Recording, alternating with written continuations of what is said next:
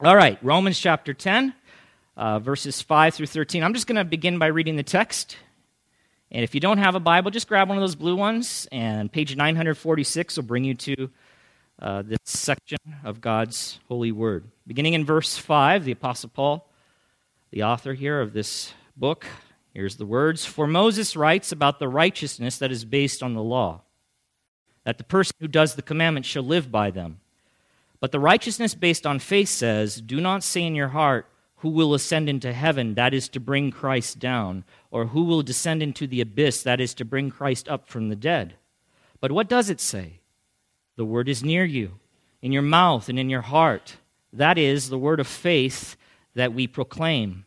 Because if you confess with your mouth that Jesus is Lord, and believe in your heart that God raised him from the dead, you will be saved. For with the heart one believes and is justified, and with the mouth one confesses and is saved. For the Scripture says, everyone who believes in him will not be put to shame. For there is no distinction between Jew and Greek, for the same Lord is Lord of all, bestowing his riches on all who call on him. For everyone who calls on the name of the Lord will be saved. Amen. And so this morning, if you look inside of your bulletin, you'll find an outline. We're going to just simply continue, as from last week, to consider two aspects. We kind of looked at point one last week. We're going to continue two aspects of the gospel so that we might better know and understand God's glorious way of salvation. The first one was that we looked at last week was the gospel is readily accessible. Readily accessible. We'll do a little bit of review. And two, the gospel brings salvation to everyone who believes it. So, before we continue, I want to just remind you of some things. I've said these things before, but I want to keep saying them just to make sure you don't miss it. Chapters 9, 10, and 11 of Romans, okay, in this book that we're looking at are primarily focused on the nation of Israel or the Jewish people, okay? That's the primary focus.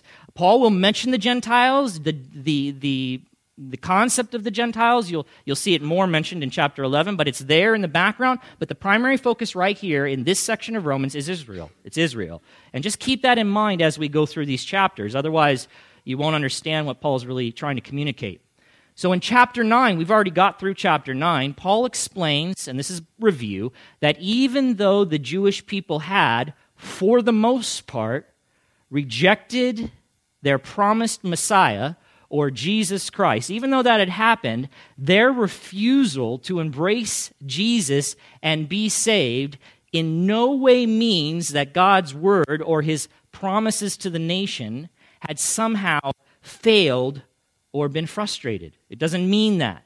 And you go, well, why would it mean that? Well, here's the issue. If God's promises to the nation of Israel are attached to them embracing their Messiah, and they are, okay? So in order for those promises, all of those promises that God has made to the nation, in order for them to be fulfilled, they have to embrace the Messiah. And so since that is the case, on the surface, it appears then that God's promises have failed since the nation clearly rejected the Messiah, who is, who? Jesus Christ, right? It's either that or Jesus is not the Messiah. Huh? See, this is significant. So Paul needs to address this because he's making the claim that Jesus is the Messiah. Well, if he's the Messiah, why did the whole nation reject him? And if they did reject him and he is the Messiah, then has God's word failed? No. Paul assures his readers that is not the case.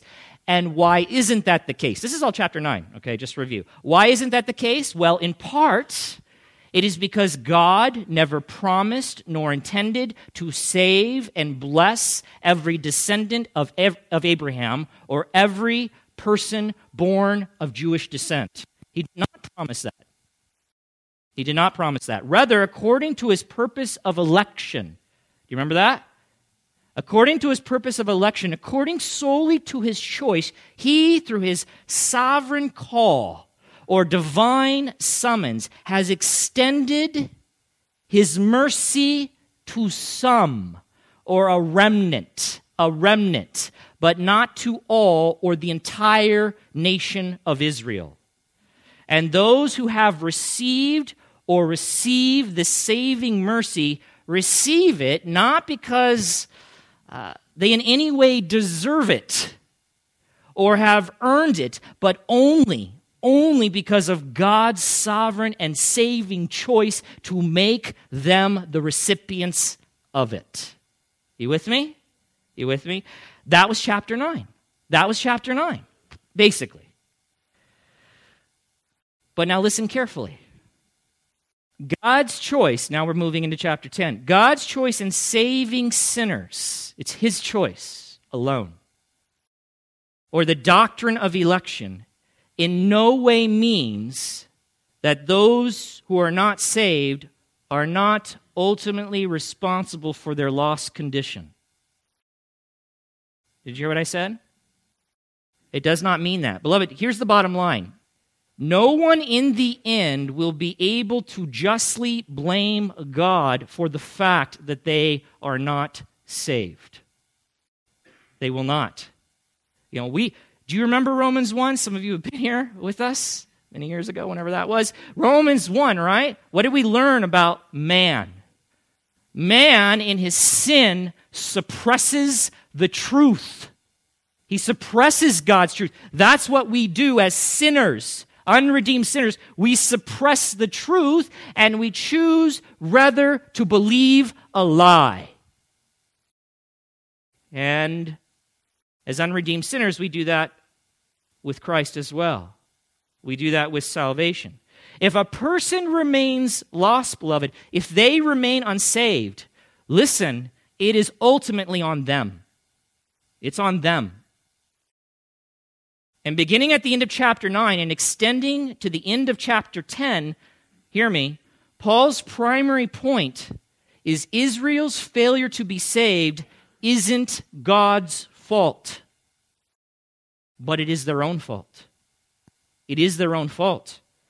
Paul sums up the primary issue with Israel in the last verse of chapter 10, saying, But of Israel, God says, all day long I have held out my hands to a disobedient and obstinate people. That's what God says. Stubborn rebels. Stubborn rebels. Beloved, if it were not for the mercy, the saving mercy and grace of God that he poured into your life and into mine, we'd still be stubborn rebels. Do you understand?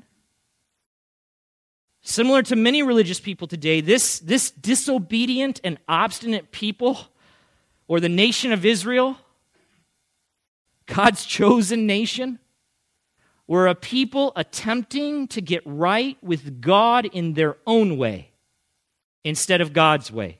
Beloved, people still do this today. They're still doing this today. They were seeking, the nation of Israel, salvation on their terms, okay? Rather than on God's terms, which is tragically just another manifestation of the sinful, rebellious nature that we are born with. Do you hear what I'm saying? God says, do this, and we say, no, I'm going to do this. I'm going to do this. And when it comes to salvation, tragically, man in his depravity does the same thing. See, people are very religious, beloved. They're very religious. But instead of submitting to God's way to be saved, they determine how they'll be saved. They determine, which is a tragic mistake. The nation of Israel, as the Apostle Paul has pointed out, was seeking to establish their own righteousness before God. That is, they were trying to earn or merit their salvation or a right standing before God through their obedience to God's law or through law keeping. Beloved, I can take every other religion of the world, and that's basically what they're trying to do. Apart from Christianity, put Christianity over here, the one and only true religion. The only one that leads to salvation. the only one that brings salvation, and put in this bucket all the other religions of the world. And all of them are attempting to get to God, not his way, but their own way. Stubborn rebels. But as we saw last week, Paul points out in verses 6 through 8 of chapter 10, this is last week, that God's salvation, which, listen, is not a righteousness that is based on the law, but rather a righteousness that is based on what? Faith. Faith. That righteousness that's based on faith was not something hidden or kept from the Jewish people or something they needed to search out or discover. It wasn't as if, listen, it wasn't as if they didn't know what God was requiring of them. That wasn't the case. Rather, God has made his salvation known. And not only known, but accessible, readily accessible to the nation. That is, the opportunity to be saved was and is entirely within their reach. Entirely within their reach. If they would simply, by faith, embrace the person and saving work of Jesus Christ, they would be saved. But sadly, in their sinful pride, they refuse God's way. They refuse God's way. I can't wait to get to chapter 11, beloved, because the story is not over for Israel. Okay? There is a restoration coming. There is a national repentance that's coming. But you have to wait. Right now, Paul is he's just making his arguments. He's explaining to us, listen, Israel's fall is in part because of God's sovereign election. Don't freak out. This is God's plan. But don't think for a second that Israel will not be held responsible for their failure to embrace their Messiah. They will. But there's hope because restoration is coming to this rebellious nation. Okay? That's chapter 11. So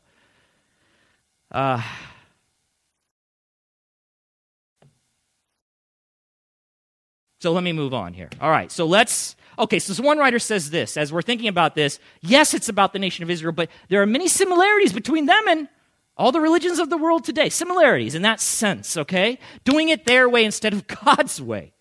Much of Western society, one person says, is like the Israel of Paul's day. Although most unbelievers have a limited and often a distorted concept of Christianity, they have a general idea of its claims, and they have access to Bibles, churches, and Christians. That's absolutely true in America, is it not? In Western society?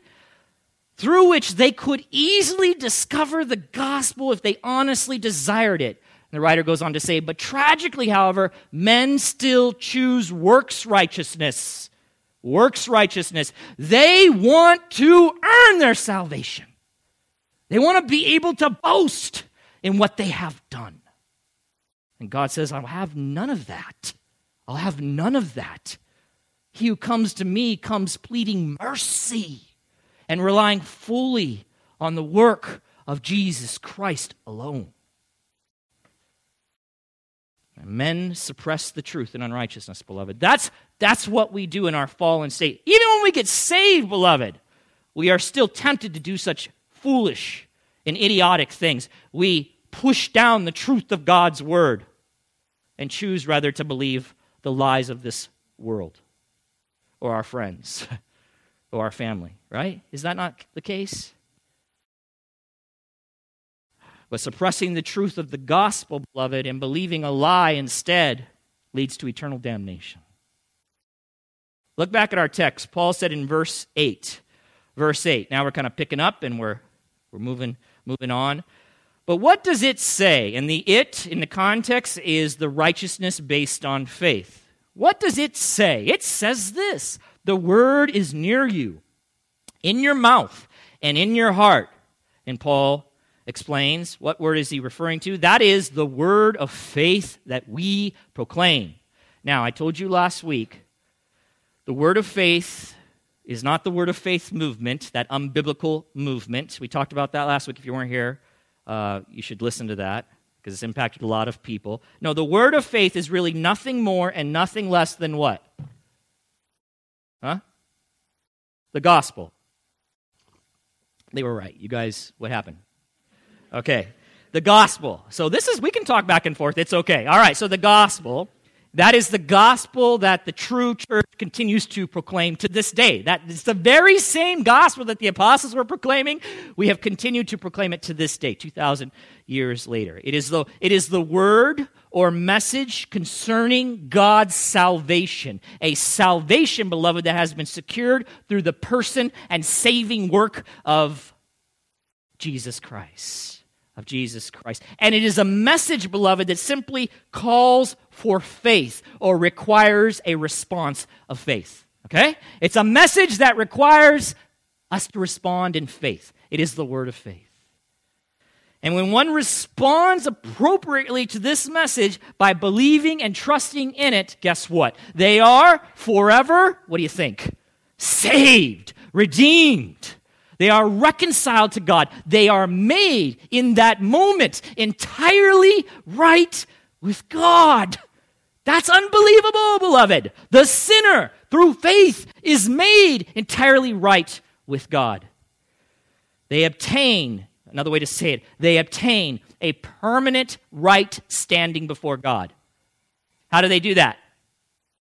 By faith. By faith in the gospel, okay? Not by trying to earn it or work up to it. None of that. Or law-keeping or obedience. It's by faith. Now, we'll pick up where we left off last week. You ready? All right, this is where we left off, right here at verse 9. Because if you confess with your mouth that Jesus is Lord and believe in your heart that God raised him from the dead, you will be saved. For with the heart one believes and is justified, and with the mouth one confesses and is saved. Okay? So what's Paul doing here? Well, he is demonstrating, I believe, the incredible, he just talked about the nearness. It's in the word, it's in the mouth, the word of faith. He's demonstrating the incredible nearness of God's salvation, or the righteousness that is based on faith, by pointing out that it only demands only a simple response. A simple response. Becoming right with God or obtaining God's salvation, beloved, is not about keeping a set of rules or regulations. Did you hear me? Becoming right with God is not about keeping a set of rules or regulations. It's not about continually trying to be good enough, as if that was even possible. It is not about religious rituals or ceremonies to observe. Did you hear me? Because everything I just said, the religions of the world would say, yes, it is. The false religions of the world. Did you hear me? They would say, you're wrong, Jeremy. You're wrong. It is about those things. No, it is not about those things. Rather, all one has to do to achieve it, that is this righteousness that is based on faith, all one has to do to be saved is confess with one's mouth and believe in one's heart. Who can't do that? That's not the issue. It's sinners don't or won't do it. They won't do it. They refuse. Now, we need to talk about that for a moment. I want to discuss the content of what Paul says we are to confess and believe. But before I do that, I want to point out a few things to you, okay? First, the Greek word translated confess. You see the word confess there in your Bibles, your English Bibles? That Greek word basically means to assent to, or to express agreement with something, to express agreement with someone on something. To express agreement with someone on something, okay? Confess. So like, for instance, and I've said this before, if you get arrested for a crime, it's because they believe you've committed the crime. they'll come in and they'll ask you, I don't know this by personal experience, by the way, and it doesn't matter if I did, because I'm a saved man, but I'm just saying, I don't have personal experience in this, but if you do, you can also be saved. You confess, they say, listen, we want you to confess. What are they saying? We want you to agree with us about what we have said you have done. You with me? Okay. So I only point that out because Paul is not saying that in order to be saved, someone must simply express these words with their mouth. Jesus is Lord. That's not what he's saying. Rather, the confession is supposed to be a reflection of the fact that the person believes and agrees with the word of faith or the gospel that the apostles proclaimed. You with me? It's an acknowledgement that they agree with what the message or the word of faith is. So they're expressing their agreement with someone on something, specifically that Jesus is Lord. So the saved person is the person who accepts and affirms the truth in their heart concerning Jesus Christ, that he is Lord. That's the saved person. We'll talk about that in a moment. But as one writer said, Paul is not talking about salvation by slogan. That's not what's going on. It's not salvation by slogan. It's salvation by faith. That is an intelligent faith, an informed faith. You know, the Bible doesn't just say, have faith. Just believe. Believe what? Believe this. Believe the word of faith, the gospel, the message of salvation that requires you to trust it in order to receive the benefits of it. All right? So there's specific content that a Christian or one who desires to be saved, they must embrace. They must believe. Okay? So I can't just believe anything I want about this Jesus and be saved. You with me? So it then becomes very important that I believe what the gospel says, what the word of God says, what the apostolic message is and was or was and is, because we continue to repeat it concerning this one, Jesus the Christ. And this, beloved, is why all of the cults, all the false religions of the world, if you want to, you can identify very quickly that they're false because they always preach or teach a different Jesus than the one in the Scriptures. Okay? Which means that religion cannot save. You can embrace the Jesus of Mormonism. You can embrace the Jesus of Jehovah's Witnesses. But you will not be saved. You have not embraced the Jesus of the gospel. You with me? So that's why we're not cool with saying, yeah, Mormons, Jehovah's Witnesses, we're all friends. We could be friends, but we're not brothers and sisters in Christ. Not even close. They preach a false gospel that sends people to hell. And so we should say that. We shouldn't shy away from things like that. That's how serious this is. So, it's an intelligent faith. That's what Christianity is, an intelligent faith that lays hold of Christ as the crucified and resurrected Lord and Savior, this writer says. That's good. That's good. Second, here's the second thing I want to talk to you about.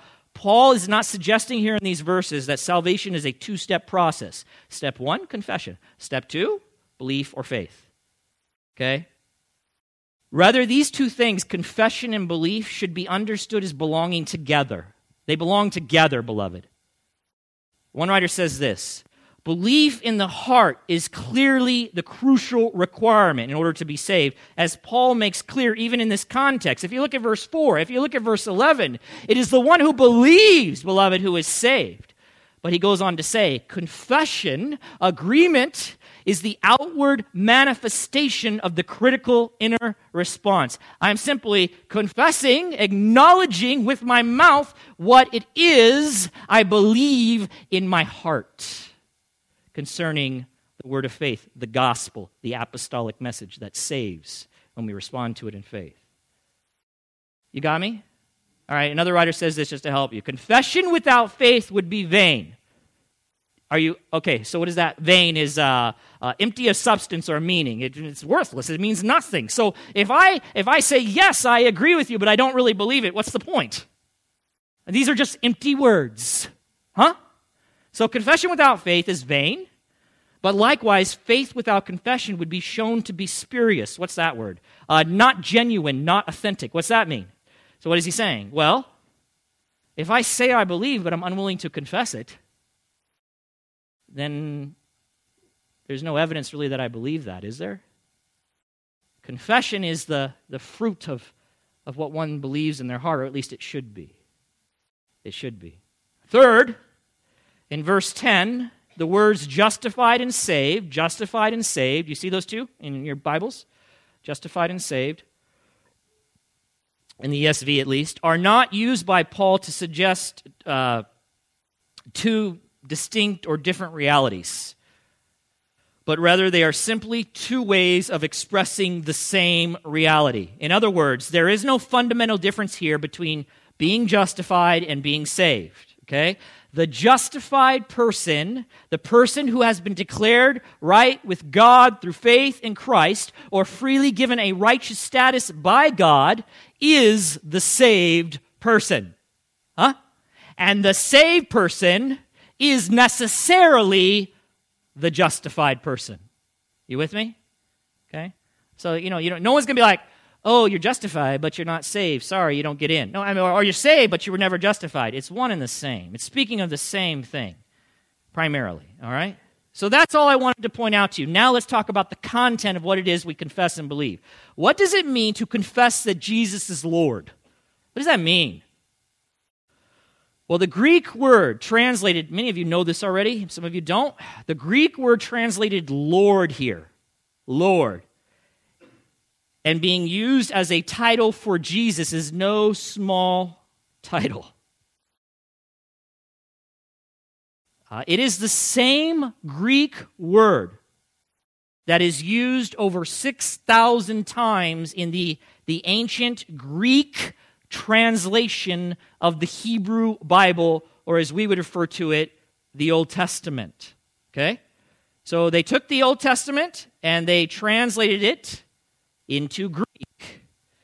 And when they came across the name of God, Yahweh, you know what word they used?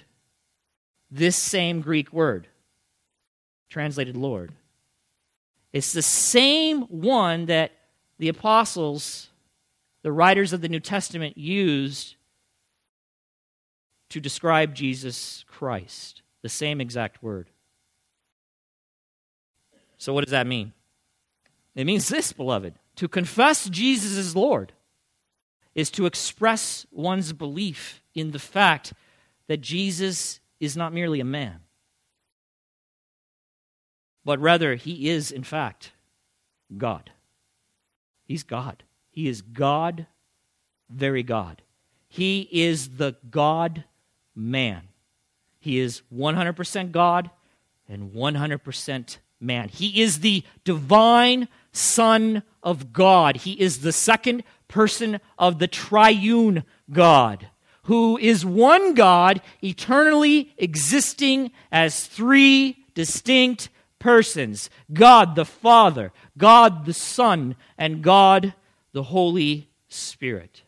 All right? Now, beloved, if he is Lord, and he is,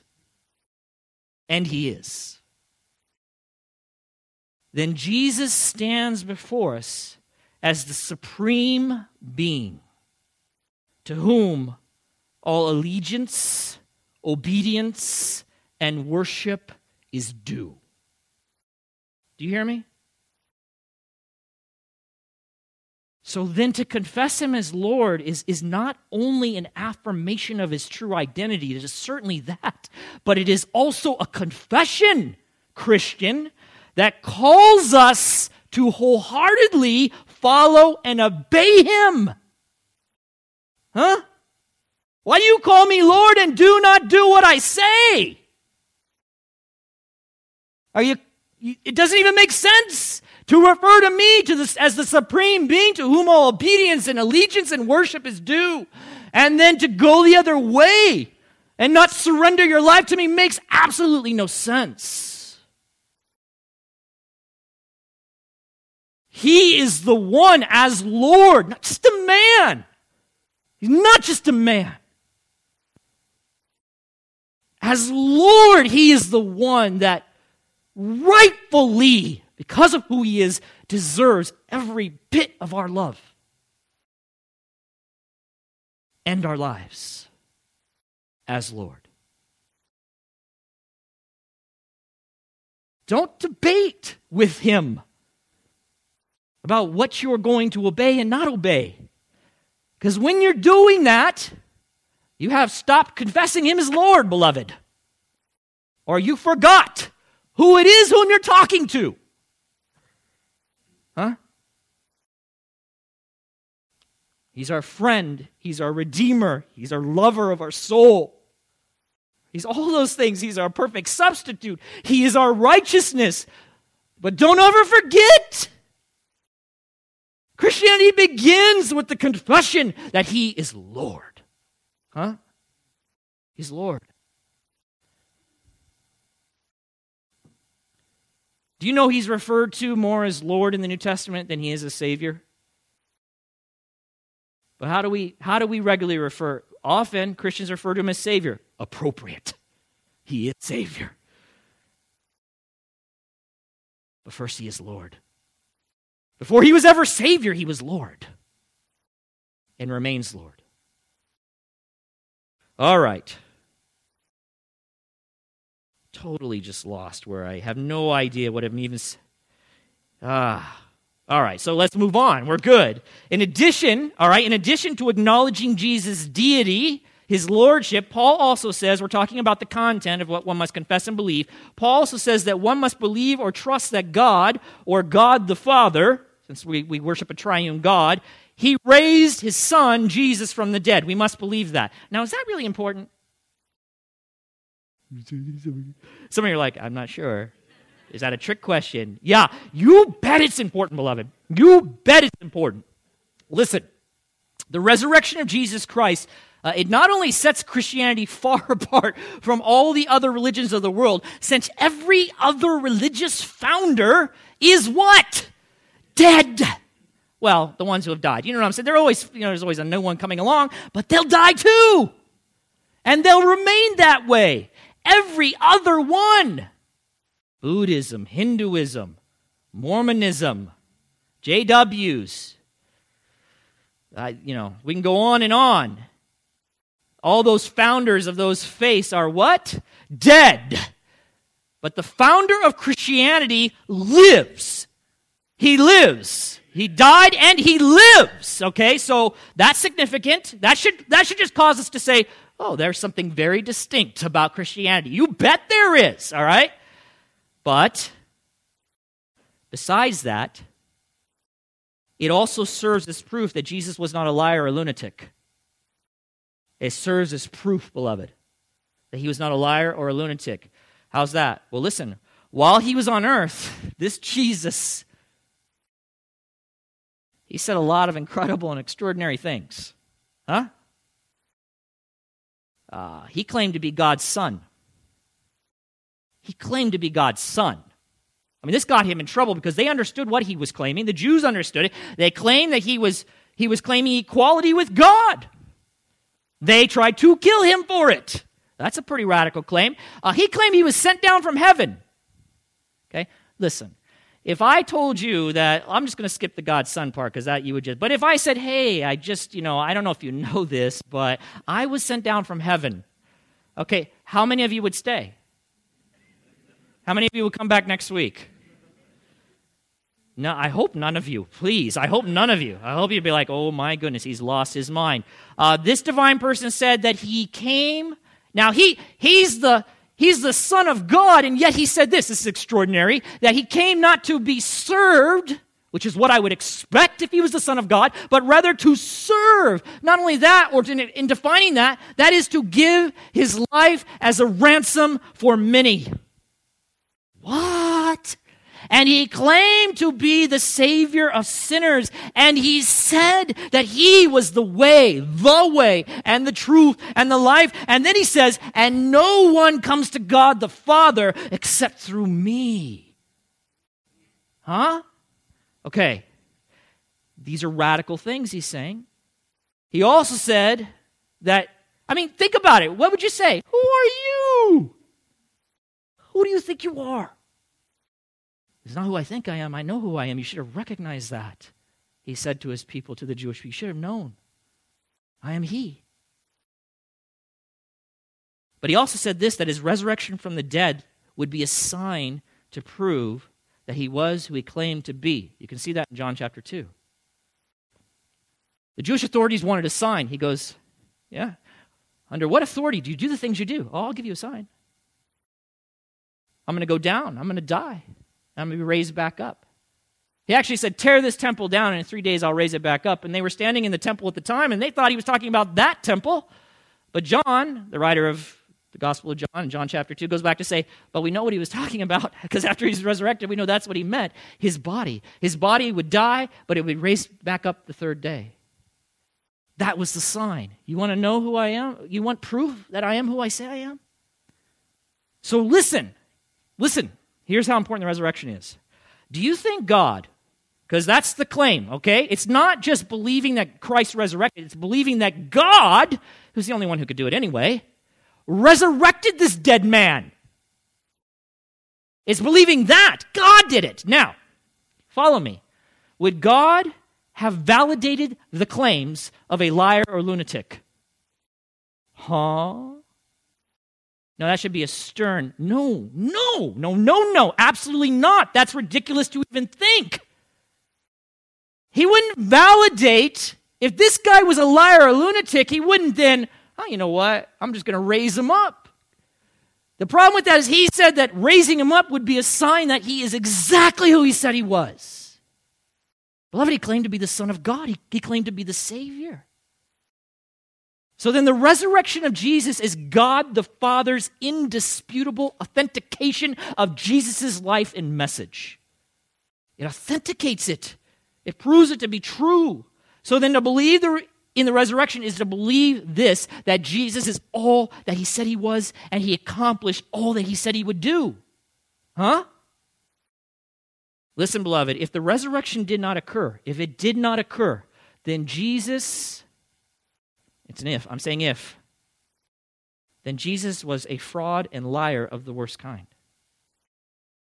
And he is not even worth ever mentioning again in history. Do you understand the importance of the resurrection?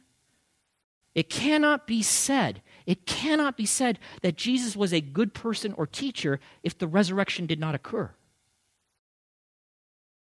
Because then he is a crazy man. He said the resurrection would validate everything he said. So it's one or the other. Either he is who he said he is, or he's not. And we shouldn't waste another moment of our time on him. And I only say that because people want to try to embrace Jesus as some good teacher or moral man, or the way to show us how to live a better life or something. You can't do that. You don't have that option.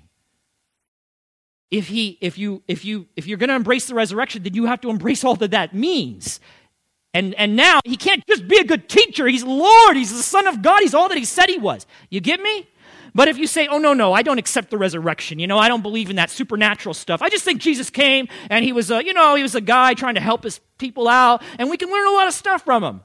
Why would I want to learn anything from a liar and a lunatic? You see? The resurrection's significant. But in addition to the resurrection validating his life in message, okay, the resurrection is also the absolute proof, this is good, that salvation is secured and found in Jesus Christ alone. And you say, how's that? How do you connect it to? Well, listen, in 1 Corinthians 15, we're not going to turn there, but there Paul says that if Christ has not been raised, because some people were denying the resurrection. They were saying, there's no resurrection, and even of believers. So if there's no resurrection of believers, then Christ didn't resurrect, okay, if that's the case. And if Christ has not been raised, Paul says, then your faith is worthless or futile. And he adds this, and your sins have not been forgiven. Huh? If the resurrection did not occur, I'm trying to show you why it's so important. In order to be saved, that a person must believe that God raised Jesus from the dead. If the resurrection did not occur, if you're not embracing that, if that's not the case, then you have no way of having any confidence that you stand before God forgiven, because your sins have not been forgiven if Christ has not been raised. Well, what do our sins being forgiven have to do with Christ being resurrected? Everything, according to God's word. And I'm going to do it quick for you. The Apostle Peter, speaking to Christians, said that Jesus bore our sins in his body on the tree. It's a reference to the cross. 1 Peter chapter 2, verse 24. This means that on the cross, Jesus took to himself the punishment, the price that our unrighteousness or sin demands. He took it upon himself, beloved. The punishment, by the way, was God's holy wrath against sin, which he poured out on his Son. Isaiah 53, verse 6 and 10. And when Jesus cried out with a loud voice, "It is finished." John 19, verse 30, right before he died on the cross, you know what he meant? He meant that the penalty for sin, not his sin. How do we know that? He was sinless. Hebrews chapter 4, verse 15. It wasn't for his sin, but the penalty for humanity's sin had been paid in full. There was no further payment required. Jesus had paid it all. He died in man's place as a substitute to make forgiveness of sins a reality for all who would turn to him and trust in him as their salvation, as their perfect substitute, as their only acceptable payment. Only acceptable. Only one God will accept. Huh?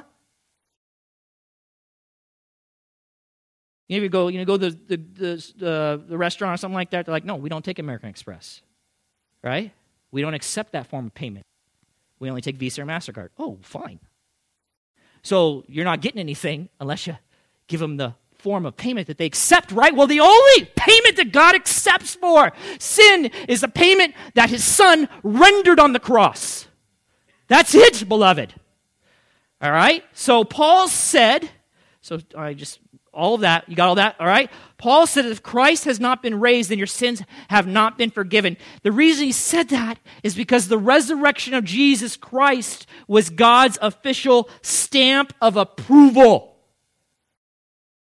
on his sinless Son's sacrifice on the cross, meaning that the resurrection of Jesus demonstrated beyond a shadow of a doubt that God was fully satisfied, appeased by the suffering that his Son willingly endured for and in the place of sinners. The resurrection was proof that sin had been conquered at the cross once and for all through the substitutionary sacrifice of Jesus Christ. One man, actually his name is Calvin, long time ago, Christian.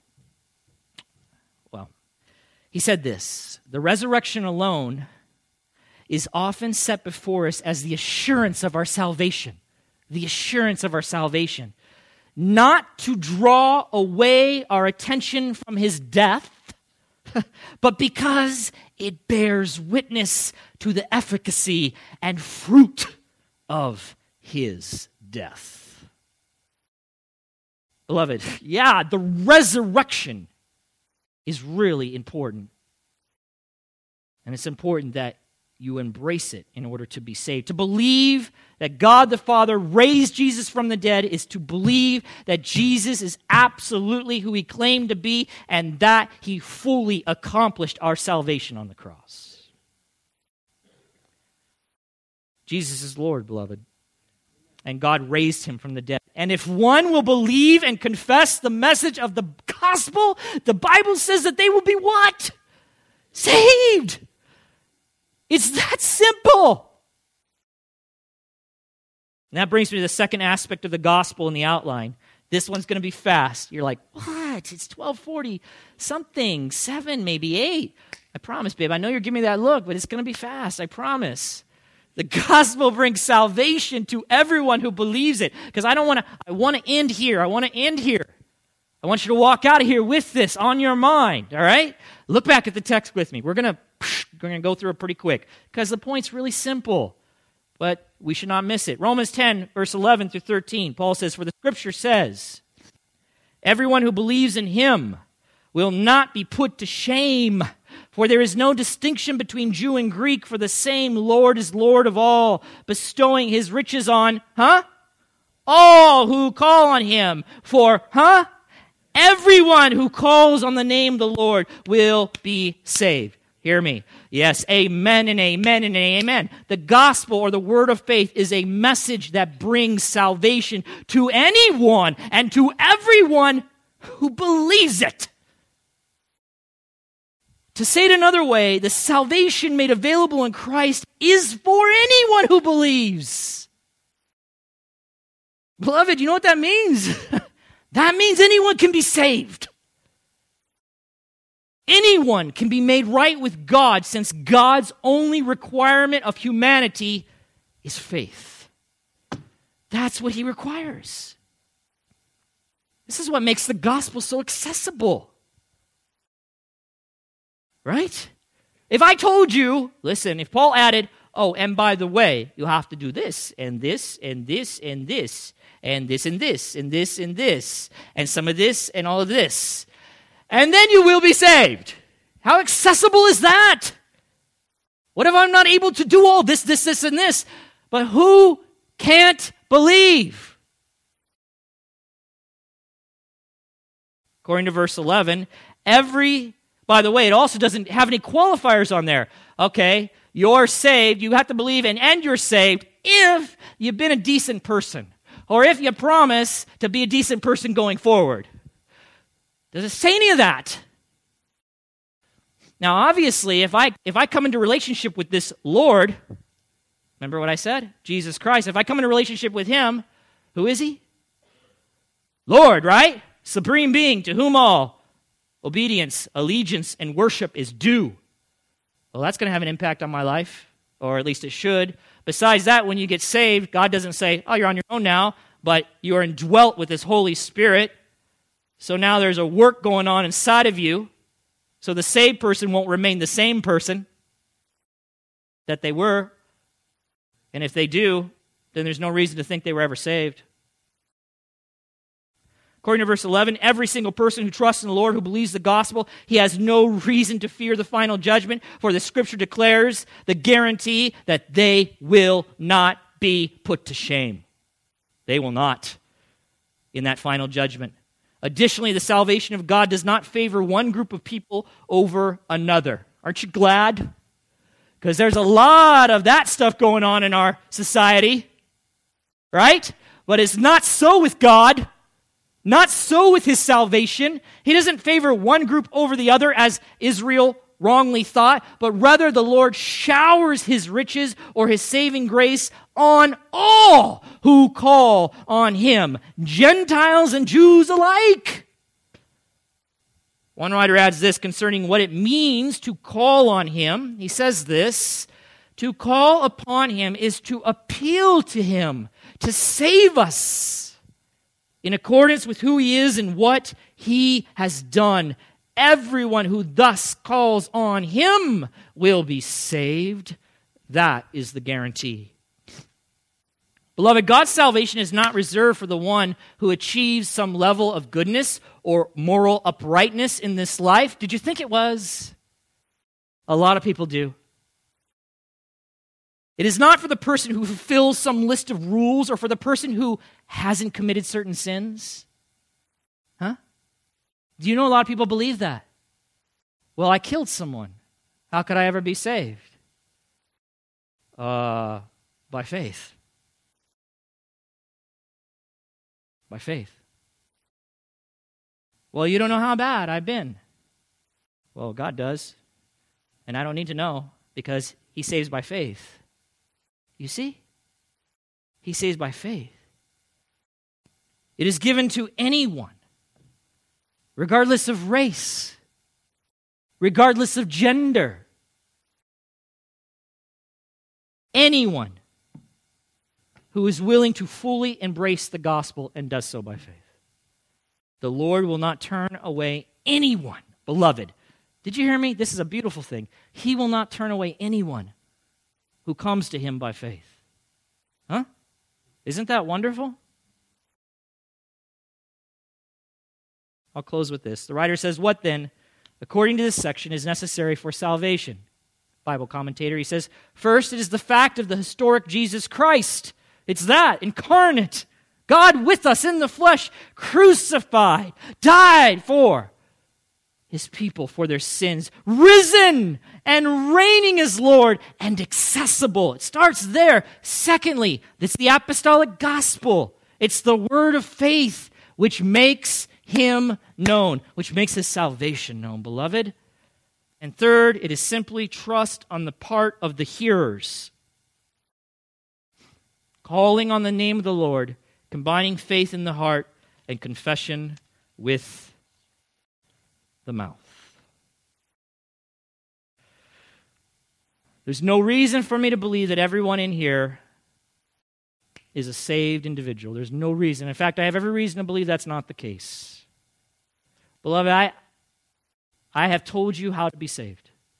I'm not telling you how I have determined how to be saved. I'm telling you what the Word of God says concerning how one is saved. What will you do with it?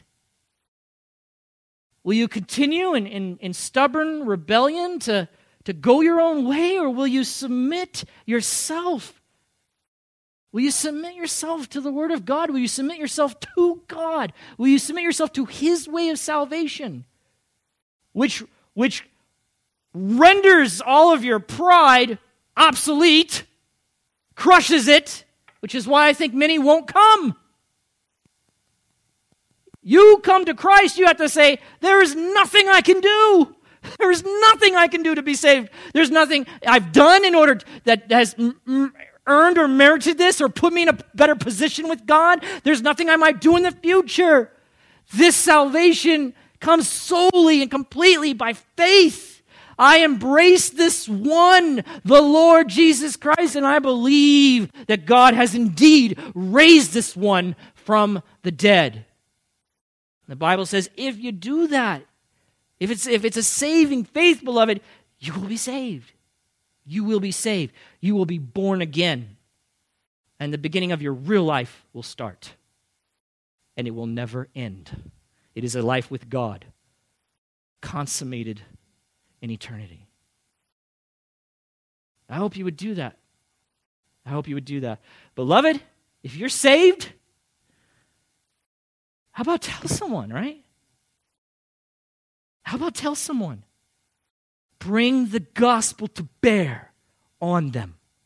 And then pray that God would do His mighty work to draw that rebellious sinner to Himself. That God would break his heart.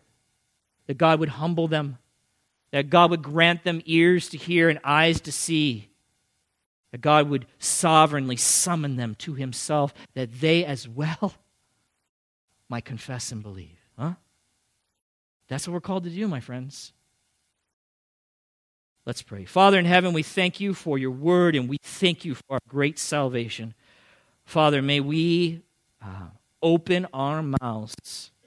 May we be just Your vessels, used by You to communicate this apostolic message, the word of faith, the message concerning salvation, the message concerning Jesus Christ, who has secured salvation for sinners. That is for all who will trust and believe in that message. Father, we may not be great at sharing that message, but help us get better at it. But Lord, before we can even do that, we got to start with it. We got to open our mouths. We got to start to share it. And so, Father, I pray, give us boldness. Give us boldness. Make us fearless before man. Our family, our friends, our co-workers, when they're using Jesus Christ as a curse name, let us go to them graciously, not to try to correct their behavior, but to tell them about that Jesus. Tell them about that one that they treat so lightly. May we do that. May we share the only hope for mankind. Your Son, Father. Your Son who died to rescue sinners. And Father, may we rejoice in this great salvation and always remember that this salvation of ours begins in faith and it continues in faith. We don't ever add to it. We don't ever contribute to it. It is by faith and faith alone, in Christ alone, that any sinner could ever possibly be saved. In Jesus' name we pray. Amen.